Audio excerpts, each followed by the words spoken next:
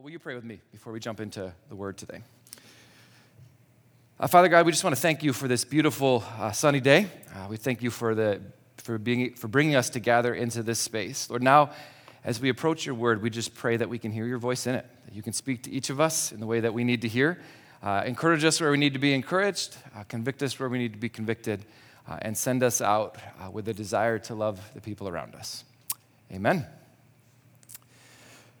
All right, we are in the second week of Advent. Advent is the time of preparation for Christmas, for preparing our hearts and minds for the coming of Jesus at Christmas. If you were with us last week, if you've been with us for this whole year, we've been working through the book of Matthew, which brings us into an interesting space as we end the year and as we end the book of Matthew. The book of Matthew ends with the crucifixion, the resurrection. It ends with Easter. Which creates this kind of weird thing, right? We're in Christmas time, which is at the beginning of Matthew, but if we're going to complete the book, we have to look at Easter. So we're doing Easter for Christmas, right? Hopefully, last week you were able to see that it isn't as strange to look at Easter around Christmas time because it's part of a whole overarching story of God throughout Scripture. We saw last week that the mission that God had given to Adam and Eve was then passed on to Abraham, which was passed on to Israel, which was eventually given to the church. And that mission is to take the broken pieces of the world, is to take the things that are busted or hurting and work with God to put them back together into something beautiful. The mission that Israel was given was to be a light on a hill to attract the entire world to them, just for people to ask, what's going on here? And for them to be able to respond, hey, we've got this God thing, come join us.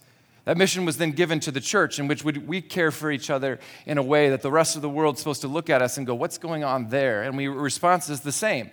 Hey, we've got this God thing, why don't you come join us?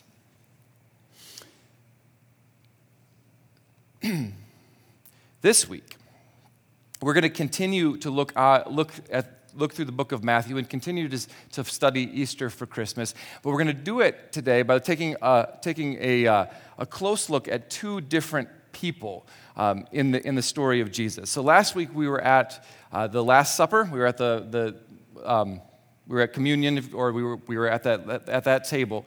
And we're going to stay there today, but I want to look at two different people who run through the rest of the story. What ends up happening is you go from the Last Supper table, then into the space where Jesus gets arrested and ends up going before the high priest. In the midst of that story, we get to see two different people fail epically. You get to see the story of Judas, which we'll look at today, and how he works through his stuff in this particular story. But we're also going to take a look at Peter. We're going to compare the two of them to see how they're similar to each other. We're going to contrast them a little bit. And I think what you're going to end up finding is that in those two stories, you're going to find yourself relating to them maybe even more than you wanted to or hoped you would. So we're going to do that today by looking at Matthew 26. So turn with me to Matthew 26. But before we get started, I want to talk a little bit about the first person we're going to look at. Let's start with Judas. And before we look at him in the story, there's a few things that can be really helpful when we're trying to get inside of who Judas is, what is he all about, how do we relate to him, and because there's a couple unique things about Judas. But first, before we go to the unique things about Judas, I want to talk about the non-unique things about Judas. I think in my mind, and maybe for many of you, when you think of Judas, you think of someone who's evil. You think of somebody who betrayed Jesus and therefore it needs to be thought of as horrible throughout time.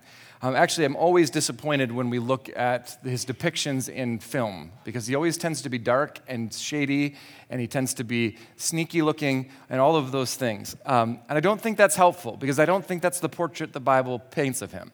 Because the first thing that we see when we look at who Judas is that he's one of the 12. Now, maybe that seems obvious to you, and because it is, but it's not insignificant. So rabbis gathered together disciples, and Jesus gathered together 12. We see throughout the rest of the scripture that there were a lot of people who followed Jesus. There were far more than 12. There were crowds, some of which were just there casually, but we also know from scripture that many more of them were there more regularly. People that followed Jesus but were not part of his inner circle, not part of the 12, but Judas was. What that means is that he was selected by Jesus just like the rest of the disciples were, that he was trusted by him just like the rest of the disciples were, that he got to see the things that they got to see. He got to do the things that they did. Judas being one of the 12 means he healed people or cast out demons or did those kinds of things. And that's an important thing to remember. Judas was, however, unique to the disciples in one way. He was the only disciple from Judea. So if we can throw up this map, there are two major regions at this time of Jewish settlements in the area. You had people who came from the south, Judea, and you had people who came from the region of Galilee up north. Now, that matters because those two regions were, while both Jewish, were culturally a little bit different. Judea was a place in which people tended to be richer, more educated, more sophisticated, more culturally aware. They were higher class, if you will, in Judea at that particular time. Whereas in the north, in Galilee, that would be your West Virginia, right? You consider them to be more rednecks. Is that fair? Who's anybody here from West Virginia?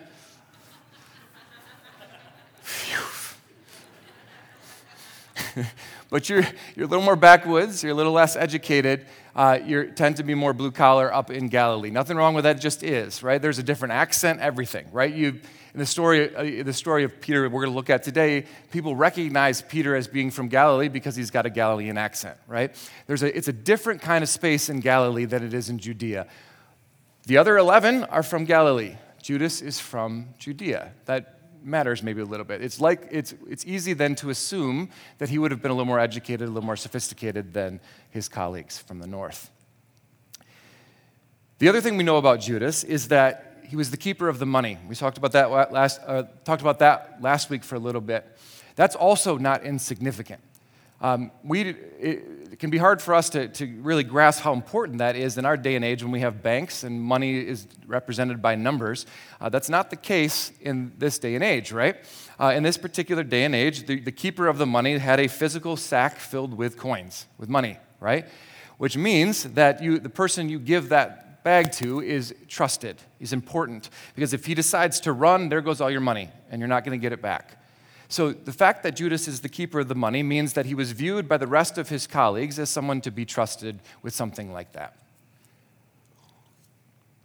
Which leads us to the final thing that we see about Judas, that he was seen by the disciples as a good person.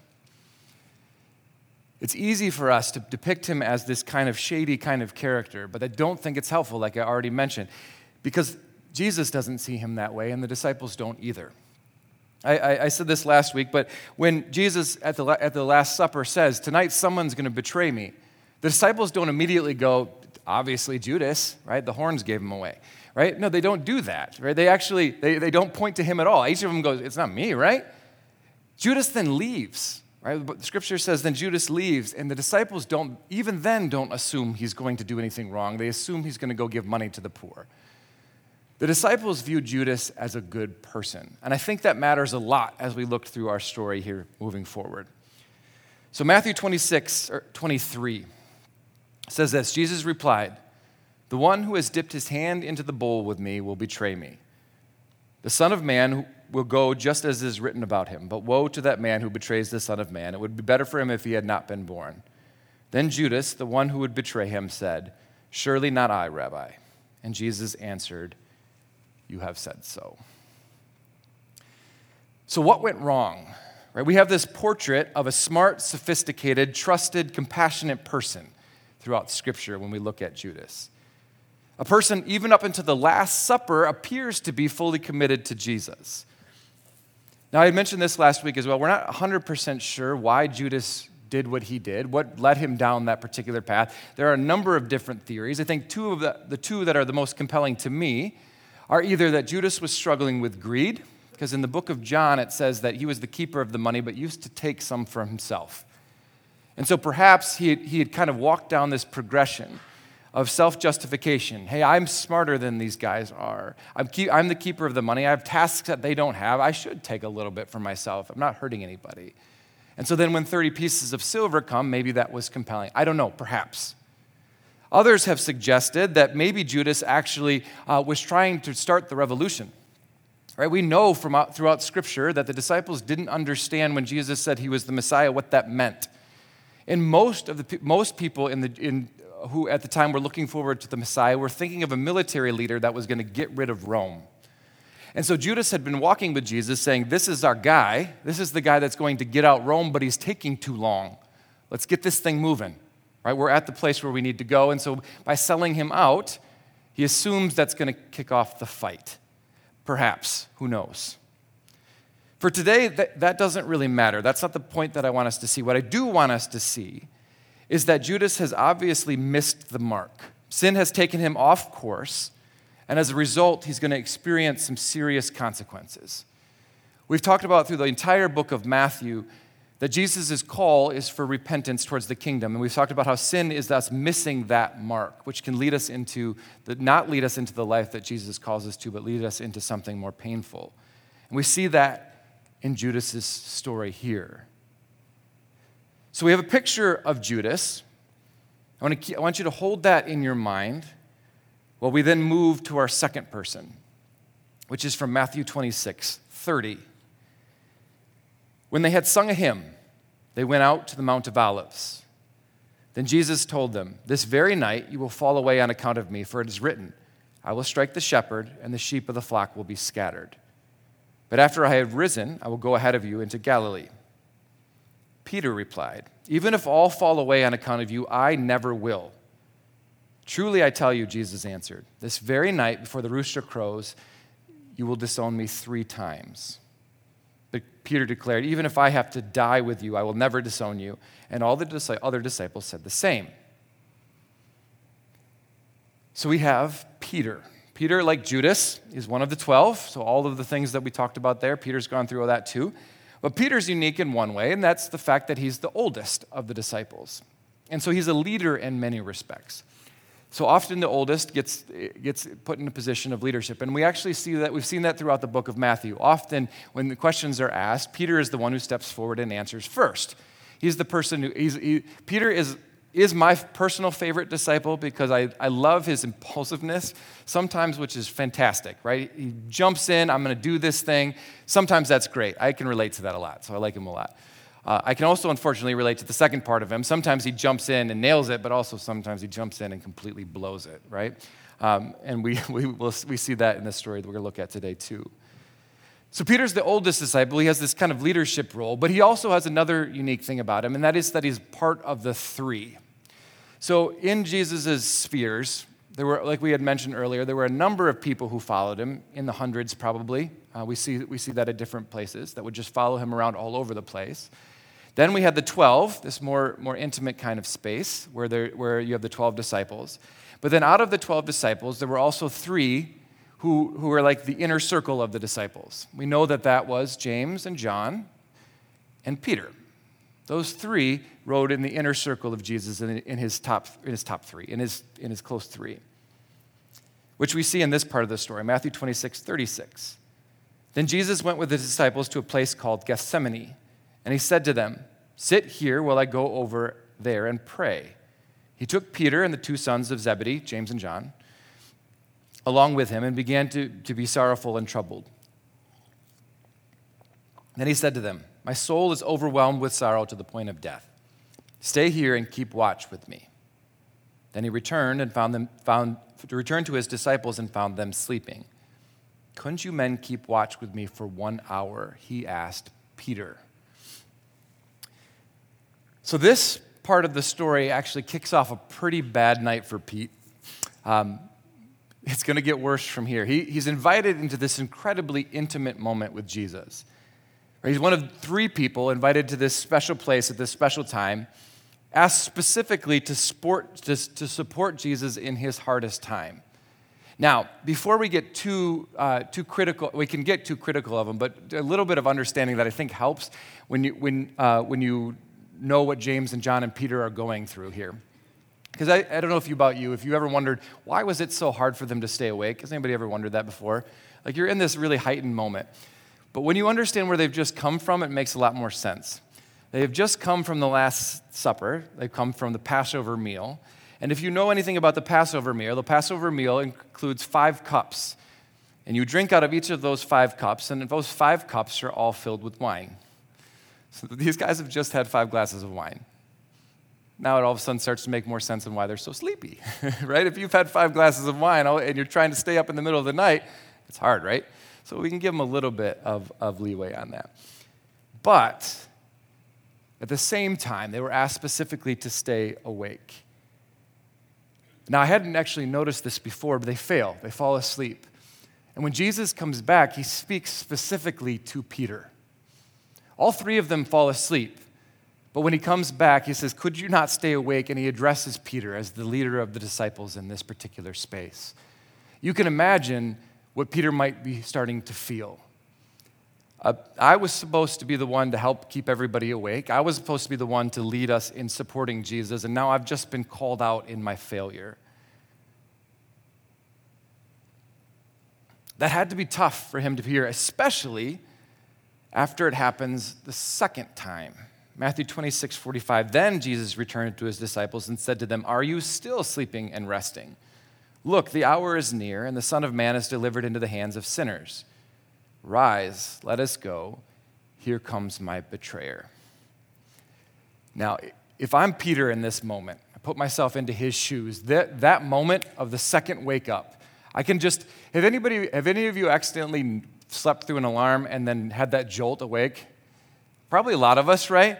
That feeling is the worst, right? Because what happens, all of a sudden, all your adrenaline starts running. And even if I get back on time, it takes me like an hour and a half to feel like I'm back on time. Is anyone else with me on that? You're like, you know that you're in the place you should be at the right time, but because you woke up late, everything's still flying, right? That's got to be heightened for Peter right here. Because Jesus wakes him up for a second time. He knows immediately, I screwed up again. I was supposed to be awake. But then the comment after that, rise for my betrayer, here comes my betrayer. That has got to send Peter just spinning because, let's put up this next picture here. This picture here is actually from the Garden of Gethsemane. I was able to be there this last year. I was in Israel. I don't know if you guys heard me say that. It was pretty cool. I may have mentioned it once or twice. But this is a picture from the Garden of Gethsemane. It still exists today. It's a beautiful garden. They actually maintain it as a garden. It was a really powerful place, actually. It was one of my favorites. But you can see that while you're standing there in the garden, you can see the Temple Mount there. That's the Dome of the Rock. So it is a Muslim mosque now, but that would have been where the temple is. Do you see that little tower there on the right? That's where something called the Antonia Fortress would be. It's where the Roman troops would have lived. It's also where the temple soldiers would have been, which are the ones that come to get Jesus. So what that means is that path that's coming down from that tower on the right would be the path that the soldiers would have taken to come to the garden. Now, you can kind of see it in this picture here. There's a valley and then another hill, right? So you could start to see them walking down. You'd walk down into the valley, and then you come up into the Garden of Gethsemane. In some respects, those places are very close to each other, right? Obviously, standing in the Garden of Gethsemane, you can see the temple. It's not that far away. In other respects, though, because you have to go down and up, it's not a very short walk, right? It takes you a little bit. So what Peter is immediately feeling is that if I had stayed awake, I would have seen the soldiers leave the Temple Mount, because they would have had torches, and I could have reacted before they got here. So if you've ever read through the stories of David in the Old Testament and wondered how they could yell at each other across gaps, when you actually are in Israel, it makes a lot more sense. So much of Israel is these dips and ups. And so even though you might be relatively close to each other, the distance to get there is long. And so if you're thinking that people are coming to attack you and you see them leave the Temple Mount, you have quite a bit of time to either, one, prepare your defenses if you're going to fight, or run away. And so Peter waking up to realize, I just slept through them approaching, has to create in him even more anxiety at this particular point. It's got to create a panic. If I had been awake, we could have prepared, we could have run, we could have fought, we could have done something, but now I'm awake and they're here already. But Peter's night gets even worse. Verse 51, then the men stepped forward. They seized Jesus and arrested him. With that, one of Jesus' companions reached for his sword, drew it out, and struck the servant of the high priest, cutting off his ear. I want you to read this next line with some anger in it, because I think it's there. "Put your sword back in its place," Jesus said to him. "For all who draw the sword will die by the sword. Do you think I cannot call on my Father, and he will put and at once will put a disposal of more than 12 legions of angels? But how then would Scripture be fulfilled that say it must happen this way?" So it's interesting, because in Matthew, Mark, and Luke, they all tell this particular story. In all three of those Gospels, it tells us that one of Jesus' companions or someone near to him, something like that. They don't name him. They use a generic term. But John decides to get a little bit more specific. When John tells this story in John 18:10, he says it this way: "Then Simon Peter, who had a sword, drew it and struck the high priest's servant, cutting off his right ear. The servant's name was Malchus. Jesus commanded Peter, 'Put your sword away. Shall I not drink the cup the Father has given me?'" So putting ourselves back in Peter's shoes, he's failed to stay awake twice when he was specifically asked, only to be woken to soldiers approaching. Right? The adrenaline that must have been pumping through him at that point, the feelings of guilt and regret and needing to make it up. So the feelings of shame or sadness or anger with himself. Anger with Judas, fear, because Rome's coming. All of those emotions have to be running through him at that particular point. And so he jumps to the front of the pack.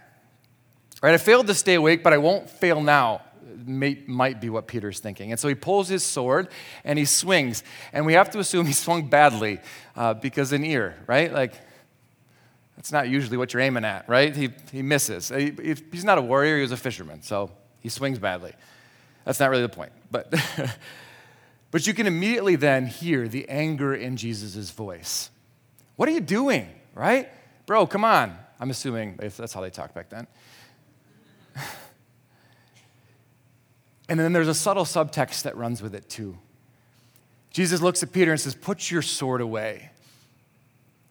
And then says, essentially, "Do you really think so low of me and my power? Do you really think that if I wanted to, I could just ask God to send angels and he wouldn't? Do you really don't think I can't fight my own battle here?" Is the subtext of all of the things that Jesus is saying to Peter. Do you really think I needed you to do that? Along with the fact that Peter clearly had missed the point of what Jesus is trying to do. That had to sting, too. Unfortunately for Peter, his bad night's not over. After Jesus heals the man's ear, we're told that all the disciples run, assumingly so did Peter. Jesus is arrested and taken to the home of the high priest. The story picks back up in verse 69. "Now Peter was sitting out in the courtyard, and a servant girl came to him. 'You were also with Jesus of Galilee,' she said. But he denied it before them all. 'I don't know what you're talking about,' he said. Then he went out to the gateway, where another servant girl saw him and the people there. 'This fellow was with Jesus of Nazareth.' He denied it again with an oath. 'I don't know the man.' After a little while, those standing there went up to Peter and said, 'Surely you are one of them. Your accent gives you away.' Then he began to call down curses, and he swore to them, 'I don't know the man.' Immediately, a rooster crowed. Then Peter remembered the words that Jesus had spoken. 'Before the rooster crows, you will disown me 3 times.' And so he went out and wept bitterly." In this story, Peter goes and then follows Jesus. I can't even imagine what he's experiencing at this point. And so he hangs outside the high priest's home, and as we saw, it doesn't go well for him there either. Now, there are a couple of things to miss here. Verse 72. In verse 72, we read over it quickly because it says, "Then he denied it again with an oath." We can quickly read over that and not think twice about it. But you have to realize here that oaths are a very, very, very big deal in this culture. If you actually remember back to the Sermon on the Mount, Jesus goes as far as to say, don't make them. Just let your yes be yes and your no be no. Because when you're making an oath in this particular time and place, what you're essentially saying is that God will hold me accountable. That if I am lying here, may the gods do something bad to me. God, Yahweh in this case, or the gods if you're a pagan person in this culture. But the expectation is that that's actually what's going to happen, that I am taking on myself the judgment of the gods if I'm lying. Oaths are huge deals. They're different than promises that we make. To break an oath matters and it should matter in our culture too, but we all know it doesn't in the same way. Denying it again with an oath is essentially saying, I am not lying, and if I was, God can judge me for that. It's a big deal. Next, verse 74. At this time, people ask him again, I'm pretty sure you're the dude that was with Jesus. And then it says he actually calls down curses on them. Now, in our culture, this doesn't make a lot of sense to us either, as we don't do that very often. We talk about cursing as essentially swearing, right? If I'm cursing, I'm swearing.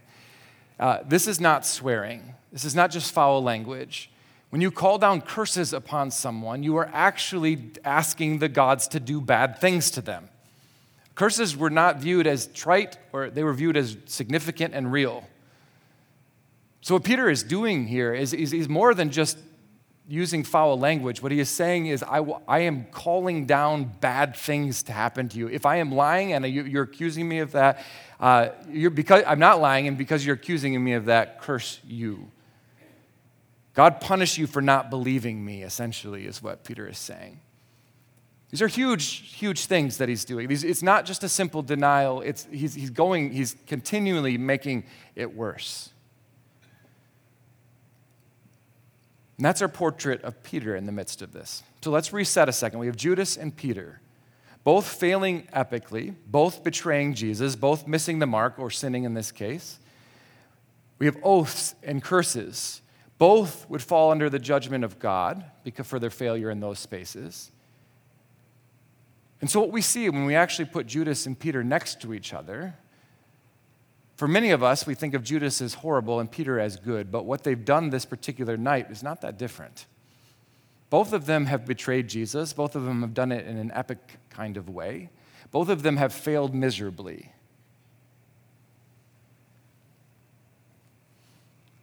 Peter and Judas aren't that different from each other, but also they might not be very different from us. Have you ever been in a place where it felt like everything was falling apart? Where your life felt like a house of cards just about ready to topple? You poke the wrong one and it's all going to come tumbling down. Have you ever been in a place where your misunderstandings or mistakes began to compound on each other, leading to failure after failure after failure? It's kind of what we see in Pete's story, right?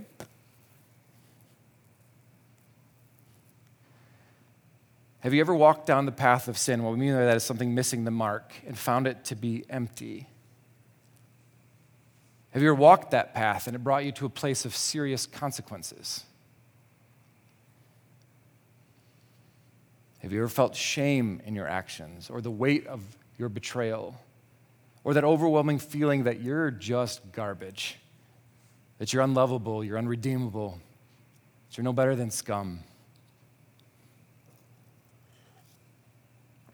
I know I have. Been times in my life where I've been in that space. It's a nasty space, isn't it? And I wish there weren't so many of you that probably have been there too. But as so many of us know, this is unfortunately a far too common human experience, isn't it? And maybe you're here in that space right now this morning. If that's you, I'm sorry about that. I've been there myself, and it is miserable.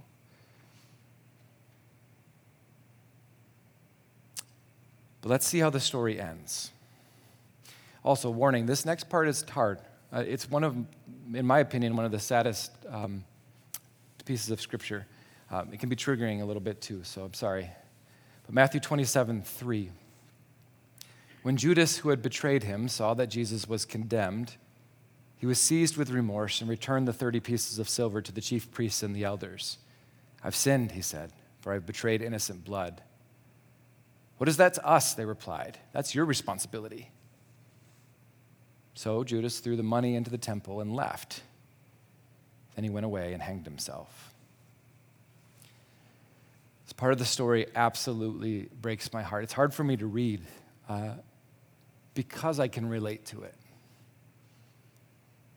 Judas, the same guy who we painted a picture of earlier, betrays Jesus for whatever reason.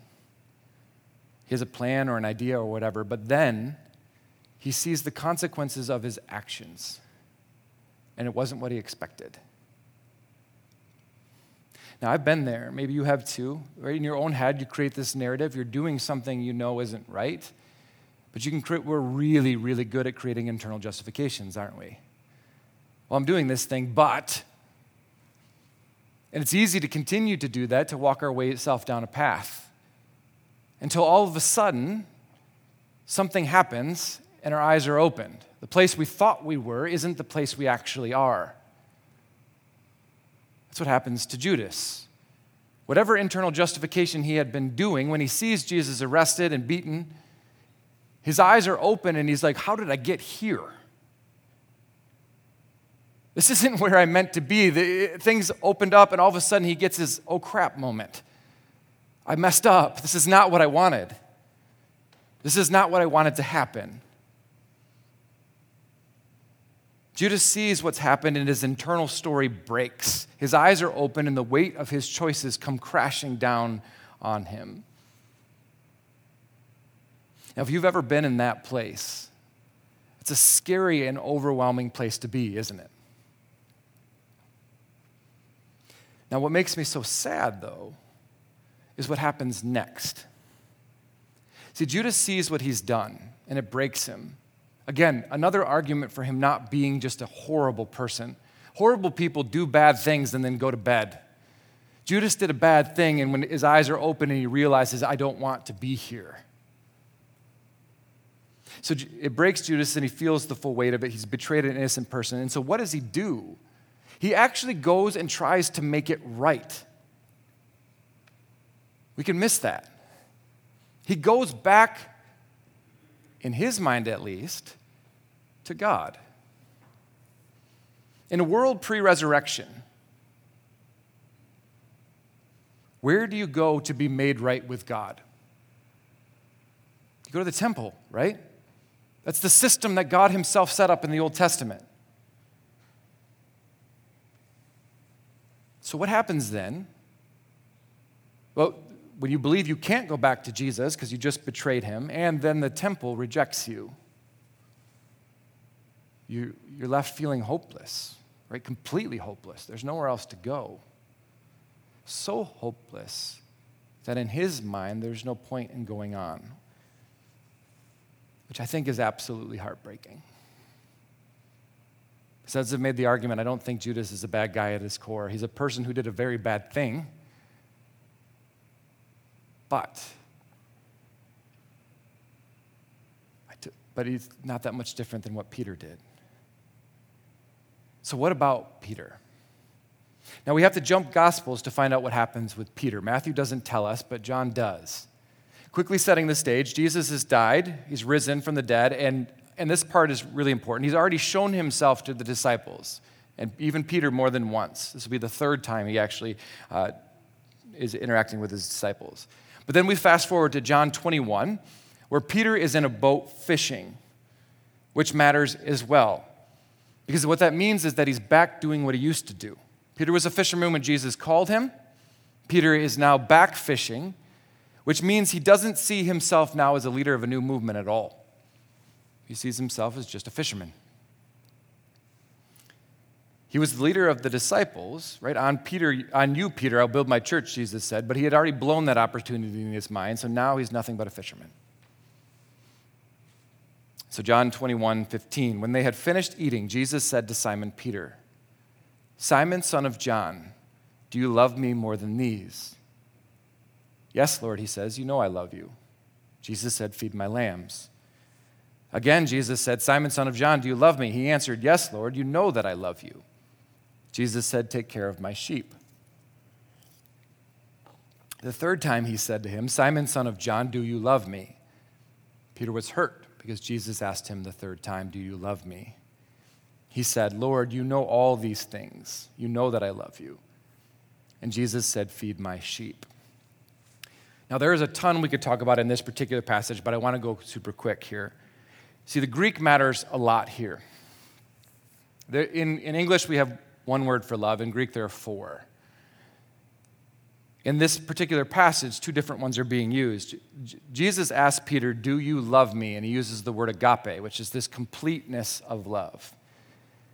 Peter responds by saying, "I do love you," but he uses the word philo, which is where we get Philadelphia from, and it's like a brotherly or friendship kind of love. It's different. It's less than. Agape is a greater love than philo is. So Jesus asks, "Do you agape me?" And Peter responds with, "I philo you." So Jesus asks again, "Pete, that's not what I asked. Do you agape me?" Peter responds the second time, "I philo you." Why? Most people would argue it's because Peter is being honest, that he's still wrestling with that night. It's still owning him. Inside of Peter, he's going, "I had a chance to show you that I agape you, but I failed beyond miserably. And so I can't honestly say that I do, because my actions don't line up with it." And so Jesus asks a third time, "Pete, brother, do you philo me?" Jesus switches his word. And that's why Peter's hurt. When it says because he asked him if he loved him, philo is in both of those spaces. And his response says so much. He says, "I know you're God. You know everything. So you know my philo is real," is what Pete says. And so Jesus follows that up by letting Peter know the mission that he was given has not been taken from him. "On this rock, on you, Pete, even after everything that happened, my church will be built." It's beautiful. Jesus restores Peter back to the position he was in. Now, I think these two stories are powerful for this time of the year because they show us what Christmas is all about. So many of us can relate to both Peter and Judas' story. So many of us understand shame, we understand guilt, we understand the feelings of not being good enough or a failure. We understand self-loathing. Far too many of us have those one or two things from our past that live rent-free in our head and that just love to pop up at those terrible moments.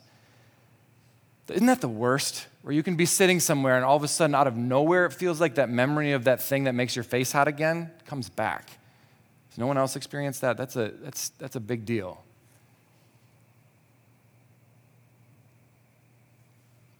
Maybe you're here this morning and feel like what you've done is unredeemable, that there's no way you can be restored, that what you've done is too bad or too painful or too destructive. Many of us have been there. I've been there. It's a terrible place to be. So I want to say to you this morning, if you are there, if you're in a place where you feel like you're not worth anything, if you're in a place where you feel like what you've done is too much to ever be redeemed of, if you're in a place where you feel like you're worthless or scum or any of those things, please know that that one is not true, but please talk with somebody. I'm begging you. I'm available. There are a lot of people who are available. Don't go through it alone. When we go through those things alone is the space where we start to believe things about ourselves that just aren't true. Where we start to feel hopeless like Judas did. Where there's no place for us to go and then there's only one way out. That's not true. Peter and Judas both were wrestling with those things, and their stories have profoundly different outcomes. Judas doesn't go back to Jesus. Like we mentioned earlier, he did go back to his perception of God, but not to Jesus. And unfortunately, because of the system, not to God either. Judas went to find redemption from a corrupt religious system. We've actually seen that throughout the book of Matthew, which rejected him, only making his sorrow worse.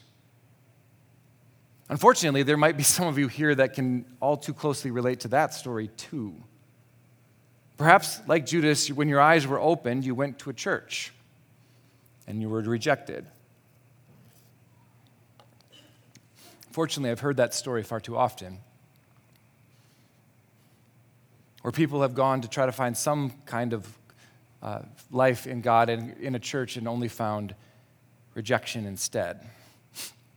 If that's your story, The first thing I want to say, as much as I can speak on behalf of the church, and I'm just one person, but I want to just apologize.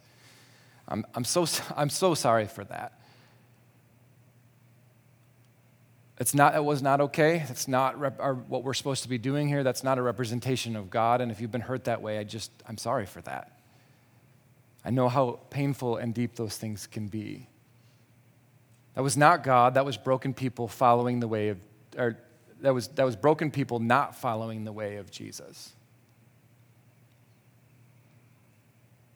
See, church, that's something that we do need to take seriously. Realize that we are a religious institution. Our response to people wrestling with sin matters a lot, and the outcome of that is shown in this story. How we respond to everyone who is hurting and broken into our spaces matters a lot, because it can change their perception of God. Now, we are not God, clearly, but some people will see it that way. For some people, how we respond to their pain or hurting or what they're going through will become their perception of who God is for a long time. We have a very big responsibility here. Judas goes to an institution and finds it lacking. And as a result, the worst consequence that he could experience happens. And that's where he differs from Peter. So we know Peter sticks around. We know from the resurrection story he's one of the first people to get to the tomb. He might not feel like he can lead anymore, but he's stuck around Jesus. He goes to him when Jesus calls on the beach, if you read the story right before the one we read. And he's honest with himself and with Jesus about the mistakes that he's made. And what he experiences then, and in that meeting with Jesus, he's told that his value is secure. That even though he's made mistakes, even though that he's failed, he's still valuable in Jesus' eyes. But not only that, his mission is too. That even though he's blown it epically, Jesus still says to Peter, "On you, Peter, on this rock I will build my church." You see, redemption comes through going back to Jesus, actually Jesus, not through a religious institution or structure. You see, the foundational message of the gospel is this. The foundational message of Christmas is this as well, that while we were still sinners, Christ came for us. That sin in our lives does damage. The things we do are not okay. They're not. What Judas did was not okay. What Peter did was not okay. The things Brent did in his past were not okay. I caused harm to myself and others, and I still do from time to time. That's just a fact. It is what it is. But the message of Christmas, the message in this story, is that regardless of those things, you are okay in Jesus. Your value is secure. Your value matters. You may have to deal with the consequences of your bad choices you've made. That's real, and that may be painful still. But it doesn't change the fact that Jesus declares you are loved, that you are valuable, that you are okay in me. That's the gospel. That's the good news. And that's compelling. If you've been around church, that's not a unique or new message that's been taught. But it is one that I don't think that we let sink all the way down into our souls.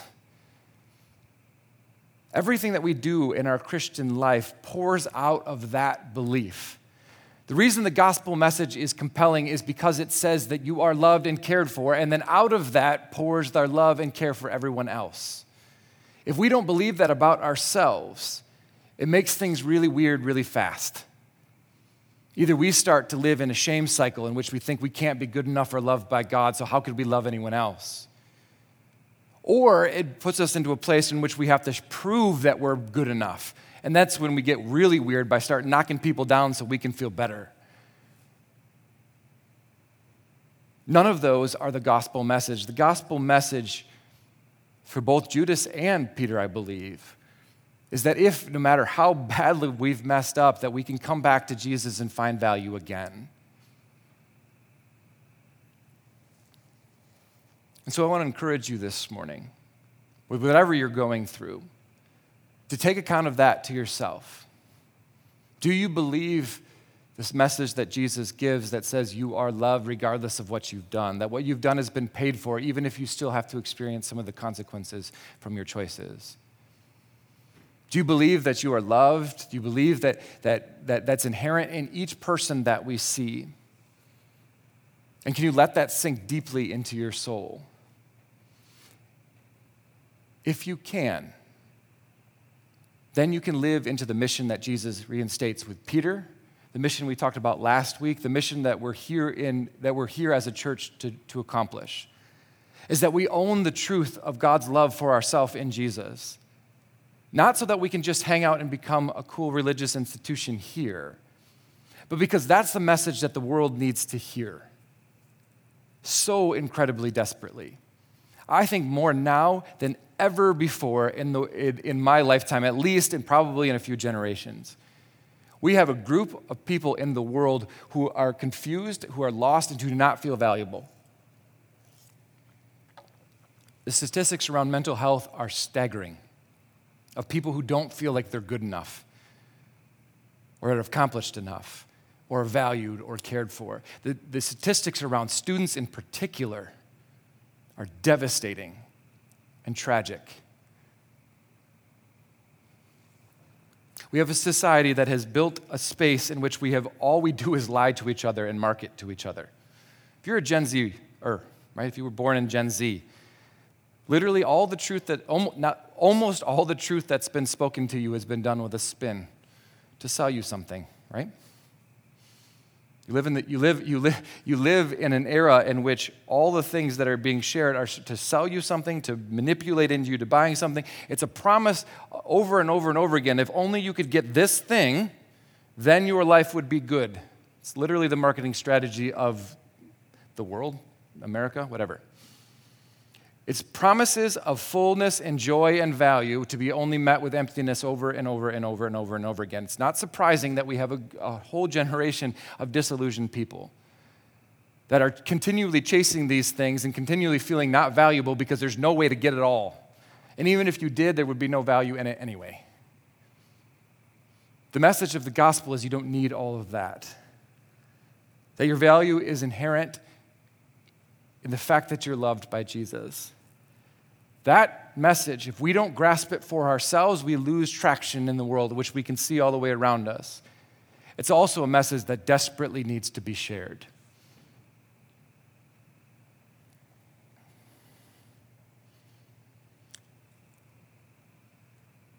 I believe the gospel can change the world because of the story that we saw today. Two contrasting stories of people who have experienced what so many of us have experienced before. One finding a restoration in his life because he decided that to allow God's value to rest in him. The other tragically not. I hope that Judas got another opportunity to go to Jesus and that we get to hang out with him for eternity. That'd be great. I don't know. It's not for me to judge. But we do get to see the brokenness in his life here. So just close today with that challenge. When you leave today, consider who may need to hear that they're loved and valued. Who can you show just a little taste of what it means to experience the fullness of God no matter what we've done or where we've been, and how might that change things? You pray with me? Father God, we come before you today just realizing that so many of us have fallen short in so many different ways. We've done things we're not proud of. We've hurt people or ourselves in ways that we're not proud of. Maybe we're even still doing that now. God, we pray you help us to see the weight of our mistakes, to break our self-justification, so that we can be free of the burden that it causes. And God, ultimately, we pray that your Spirit fill each of us so that we can see ourselves through your eyes, not as unredeemable or unloved or scum, but instead as beloved children of yours. God, we pray that you give us the ability to share that message with the world, the gospel message of the value found in Jesus. Amen.